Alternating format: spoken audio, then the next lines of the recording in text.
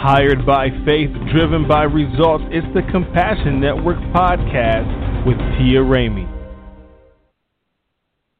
Thank you for tuning in to the Compassion Network, where we discuss leadership from the perspective of faith. I'm your host, Tia Ramey, and I'm excited to introduce to you my network of compassionate friends around the state of Ohio that made changing lives their business.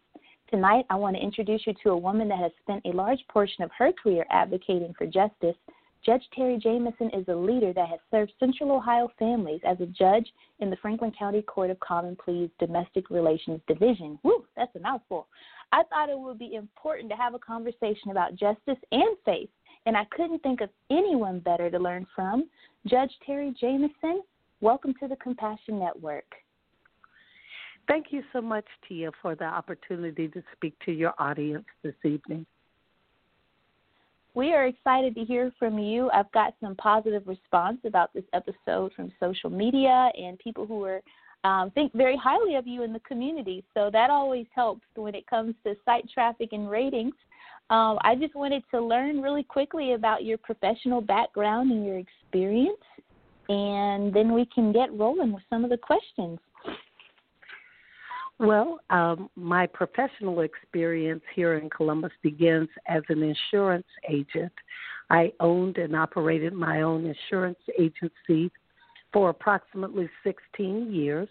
I went back to Franklin, first started at Columbus State and transferred to Franklin to obtain my business administration degree as a working adult.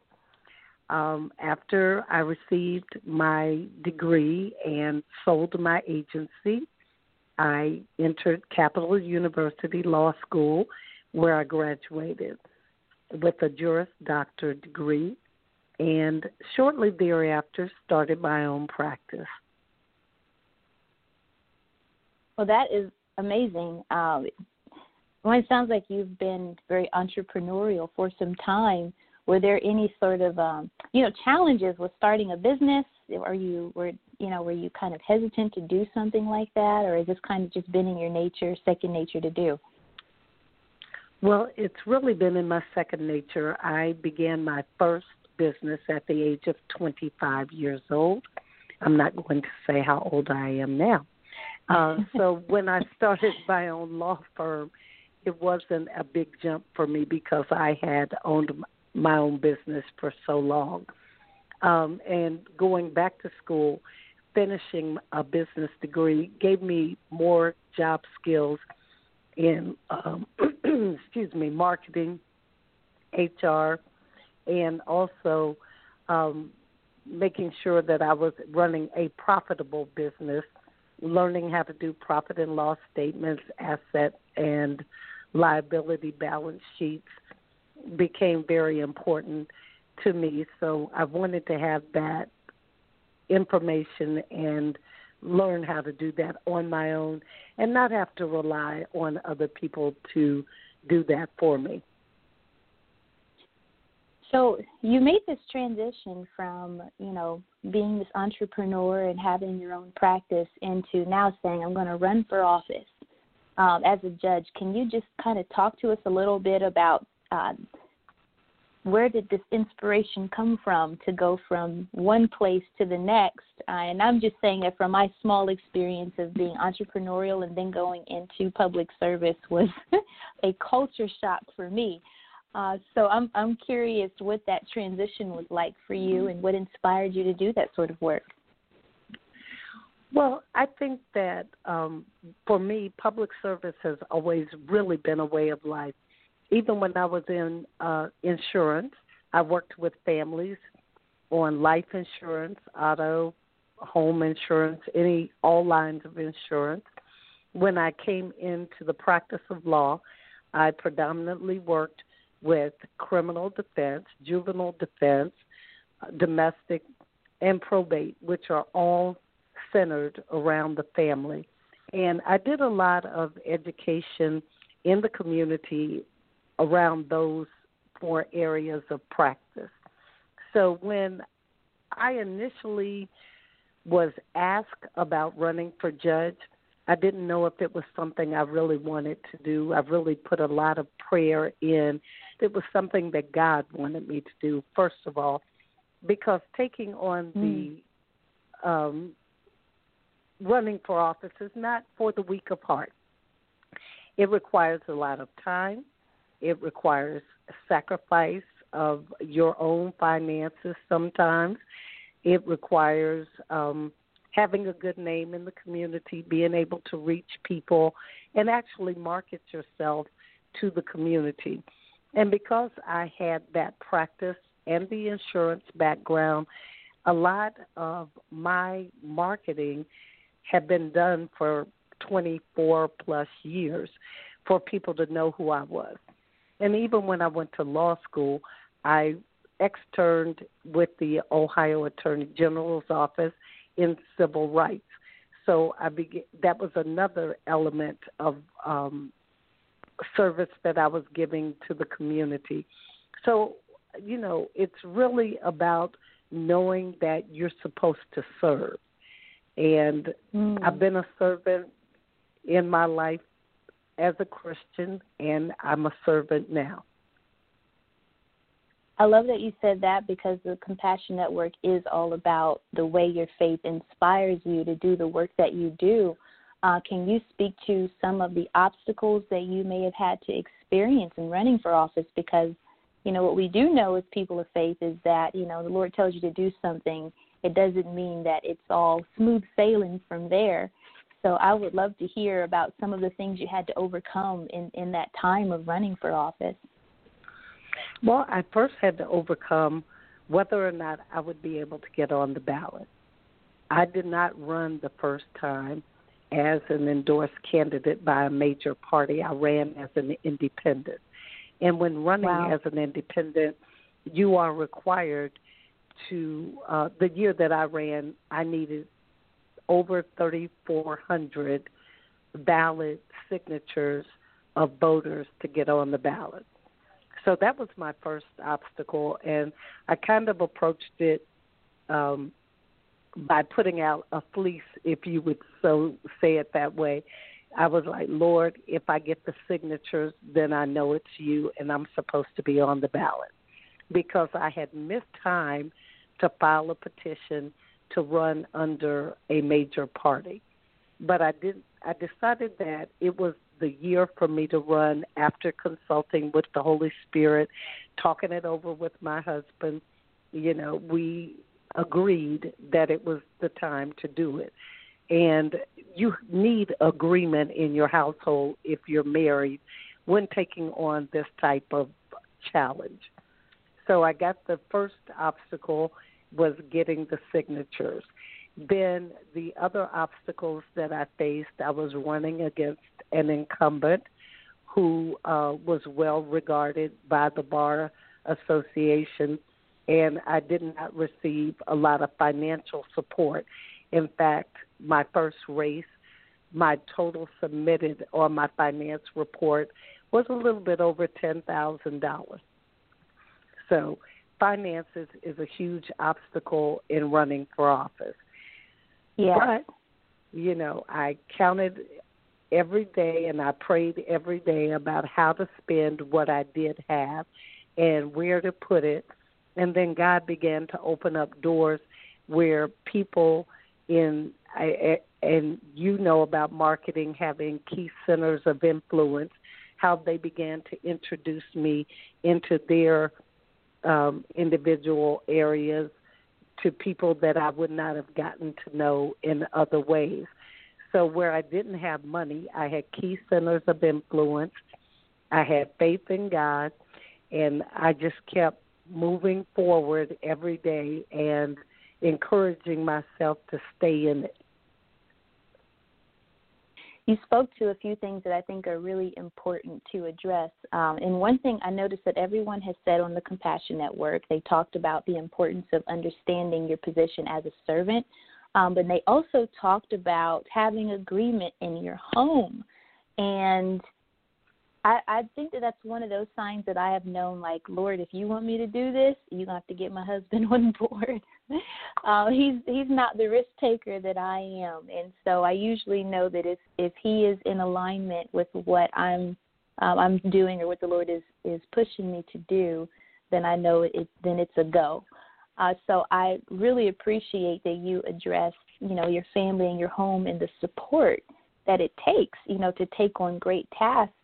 So would you mind just kind of addressing the family's role in just supporting women, in getting into positions of leadership? How can we support our daughters or our girls or the women in our family? What should the family be doing to help? Because you have been really groomed for it, it sounds like, with entrepreneurship being, a natural instinct for you to take on. What are some of those things in your background, maybe ways that your family may have contributed to those characteristics and attributes in you that you didn't mind, taking those risks and doing great things?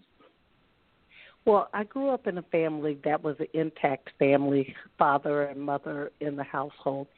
And I remember as a young person, my mother going back to school and getting her degree, and then being one of the first African-American women to be promoted to a supervisory position in the Department of Welfare, where we come from in West Virginia, which was a segregated area. So I remember her being our youth leader for the NAACP and taking on challenges of having a family, going back to school, getting into a supervisory position, and being one of the few black women at the table and seeing that.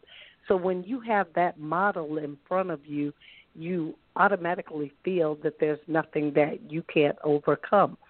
I went through desegregation of schools myself because West Virginia desegregated later than most of the other states in the Union. So I went through that, leaving the black school, going into a diverse school where you were not always treated the best because of where we were. So when you grow up with those obstacles and you've had to overcome them yourself, that's one thing. Seeing your mother do it is another.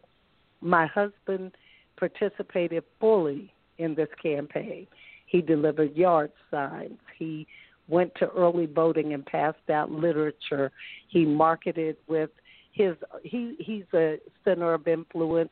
At the time, he was in law enforcement as a deputy sheriff, so he was a center of influence with law enforcement.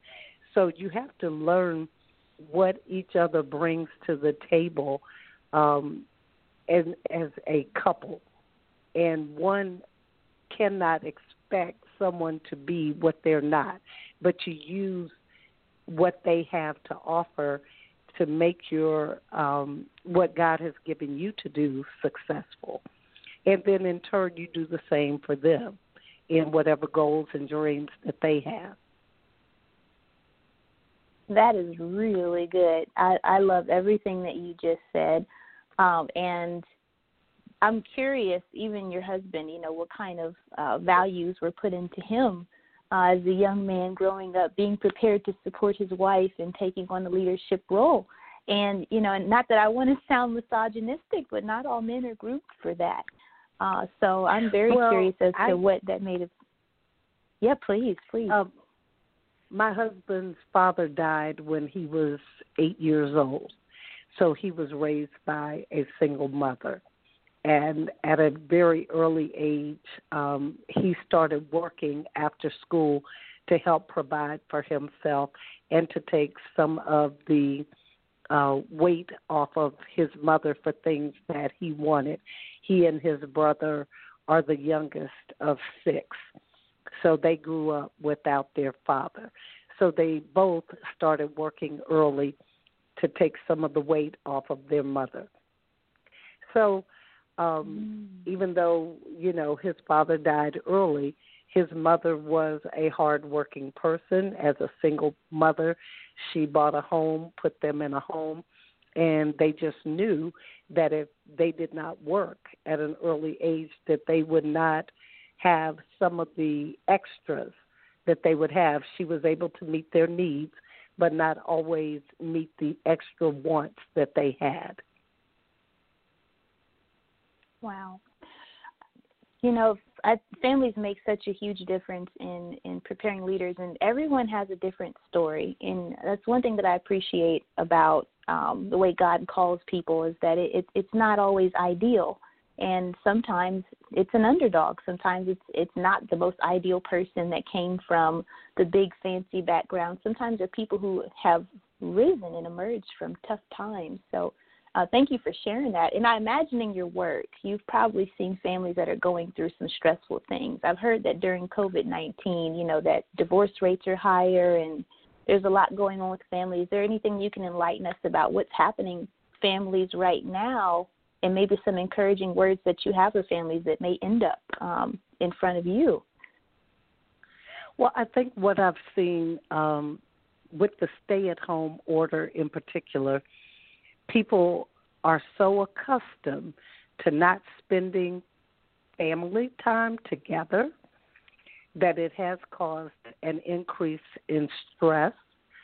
We have seen an increase in domestic violence cases. We have seen an increase in some of the child abuse or neglect cases.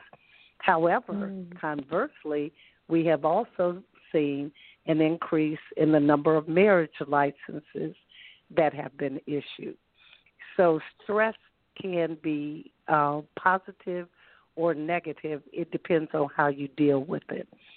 So in domestic relations court here in Franklin County, we also have a juvenile branch. So we have jurisdiction over divorces, dissolutions, child custody, parentage actions, abuse, neglect, dependency, juvenile delinquency, civil protection orders, juvenile protection orders, and I like to say most things that happen to the family except adoption. So we have 6 judges in our court. We each have approximately 7,200 cases each that we preside over, and we have about 24 magistrates that help us with that job. And even with the way we divide the work up, it's still a lot of cases per judge, and we are the busiest court in the state of Ohio. Wow. So I'm sure I would you like to hear encourage families, though.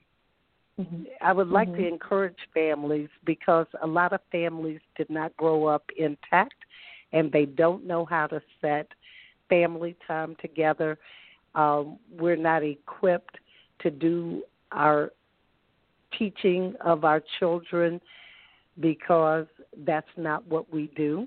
And people are having to take on roles that they have not had to take on. They feel inadequate. They're feeling stressed. Many didn't have laptops, didn't have Wi-Fi, didn't have those amenities in the home to be able to teach their children. So we've seen a lot of adjustments that had to be made in a short amount of time. We've seen an increase in the death rate, or the actual COVID diagnoses has been about 29% Black in Franklin County. So we're seeing that because of the types of positions that we normally have and the underlying conditions, this virus has affected our community or in a disproportionate way. Can you speak to some of that as to, those who may not understand why would it community in a disproportionate way in Franklin County? Well, if you work in a position that you don't have paid time off, or your company was not able to give you leave to go home and stay at home, and you were considered a non-essential employee, you had to wait until unemployment claims were processed. You didn't have money saved. The average wealth, I believe, of a black woman, the last time I checked the statistics, they said was about 5 cents. We live from paycheck to paycheck. We don't have contingency plans. We don't have money saved up. When I was in financial planning, they taught us that you should have at least 6 months of income saved. Not income, but 6 months of your budget saved so that you could live for 6 months without receiving money. How many of us really practice that? How many of us save money? In the Japanese country, their citizens save about 20% of their income. We are not taught that in our community. We don't own things. We rent. We're consumers. We have a lot of consumer debt. We're just in those, and we're in positions that put us on the front lines. We are the CNAs, the STNAs, the nurses, the people in the plants or in logistics where we're out delivering products. We're in the Krogers. We're the cashiers. We're the frontline workers. So we are more in contact with it. And we don't have the ability to say, I'm non-essential, I'm at home, I'm getting a check, I don't need to go out there. We have to be out there. Wow. Thank you for breaking that down. And it's an economic disparity. And so we have an economic disparity, and we also have disparities in health care. So what would be your encouraging words health to those insurance. individuals? Right. I've been that person that's been without a job. I've been that person that didn't have health insurance. While I was going to school, I didn't have health insurance for about 6 years. And I had to rely on the Lord for my health and strength. I had to rely on the Lord many times when I didn't have the money to make my bills. I've had to rely on the Lord. But I learned early in life how to tithe and how to give and how to expect God to meet your needs when you do what he says that you should do and be obedient to his word even when it doesn't look right. It doesn't look right to, and this is a place you have to grow to. Everybody can't grow to the place where they depend 100% on God. You have to grow to that place. It's not something that you might be able to do overnight. But I was taught this when I was young, to always give to others that didn't have it and to always give unto the Lord. So whether I didn't have money, I would give time. I used my talents and my gifts in the house of the Lord to make his programs go forward. So giving has to be in all aspects of your life. When you're a servant or a servant leader, you have to be prepared to give. Jesus gave. You need to give. So even when you don't have it, you have to. That's good. I'm glad that you said to give time because I think that those are some really a great place to start. And I know the word says that God loves a cheerful giver. So if you can at least just give some time, to what's having your community a cause or just even going and being a part of the church. I know that when I was coming up, we belonged to a church that really saw our family through some tough times, losing a home. Or, absolutely. I remember sometimes, we didn't have any gifts for Christmas. And then one, Christmas Eve, church just loaded us up. Like being a part of those sort of communities make a difference in contributing to it. And I don't know that the next generation really fully understands the role of the church Do you have maybe a few words left on the impact that being a part of a faith community has made on you and what you believe they could help in this season during COVID-19? I cannot remember a time when I was not a part of the faith community. My grandfather was a pastor. My uncles, my cousins were pastors. We were always involved in the church and giving into the community through our faith-based connection. I can't remember a time when I wasn't part of it, even when I wasn't a believer myself. Our parents kept us involved in the church. And I did not become a believer myself until the age of 23. And I can say that when I became a true believer, that was not only listening but a doer of the word and putting those principles into practice, my life changed direction. I can still remember the first time I walked into the church that I belong to now. I've only belonged to one church since I've been in Columbus since 1983, and I've been at that church since that time. I still remember it. I still remember feeling that I had another family. I remember the feeling that when I was in need, how the missionaries came and they assisted me. I remember the mothers praying for me. I remember all of those tough times that I went through, that they were there to encourage me. Being there when I graduated and got my degree. They were there when I graduated from law school. They were there when I had my insurance agency. I remember all the times when I bought my first home, they came and gave me a housewarming. I remember all of those things.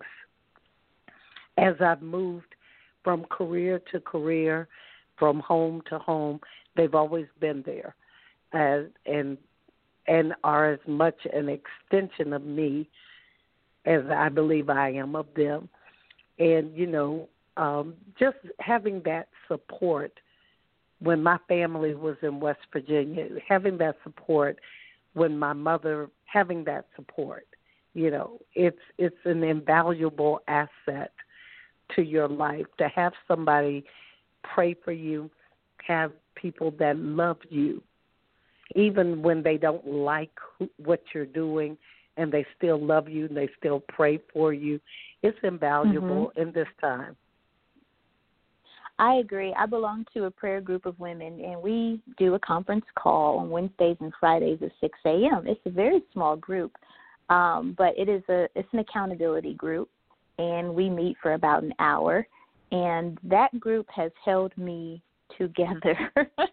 We've been probably meeting for about 3 years now, and that's just a small extension of my faith community that I love to meet with regularly, and then we try to get together and do once a month. But they have held me together, and they have prayed me through some really hard times. And likewise, I've been able to pray them through some hard times, and we've seen so many miracles in one another's lives of just being able to come together, and advocate for one another before the Lord. So I would definitely encourage anyone that may be new or maybe you are curious about the Lord just to, find a small group to connect with, because you do need your brothers and sisters in Christ to do this walk. Yes, you do. And you'll find that some people are in your life for a season and other people are in your life for a reason. Well said. Well said. I've had so some I really asked great everyone mentors. This. Yes. Mentorship is so important. And on all levels, I tell people that I have a mentor for everything. So being a mother, being a wife, or being a business owner, even, the work I've done in public service, I always find a mentor. It's just a practice of mine. But I know we're in the last minute, and I want to ask this question and I love to ask everyone this that comes on the Compassion Network. You're doing great work. How do we support you in the work that you're doing? Well, this year in November of 2020, I am on the ballot for my judicial seat. So I would ask if you believe that I am where I should be, that you support me with your vote.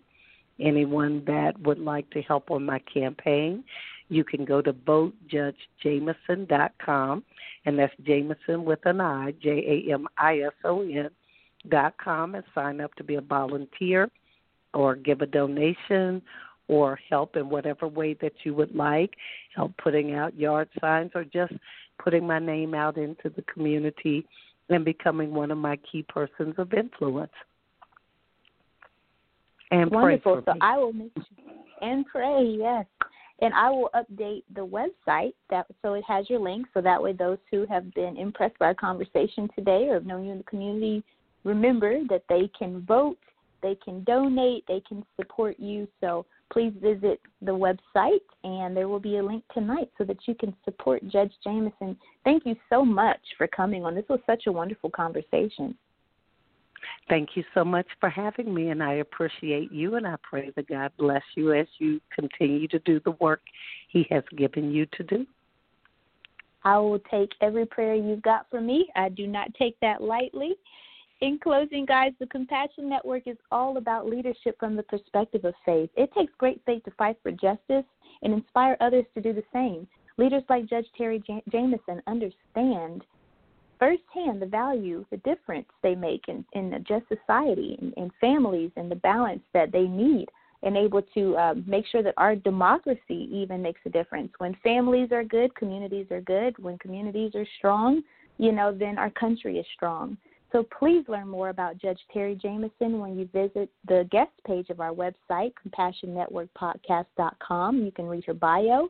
Tomorrow night, I have a mental health professional that will come on and talk to us about stigma in the faith community, and she's also going to give you the tools to manage your anxiety during COVID-19.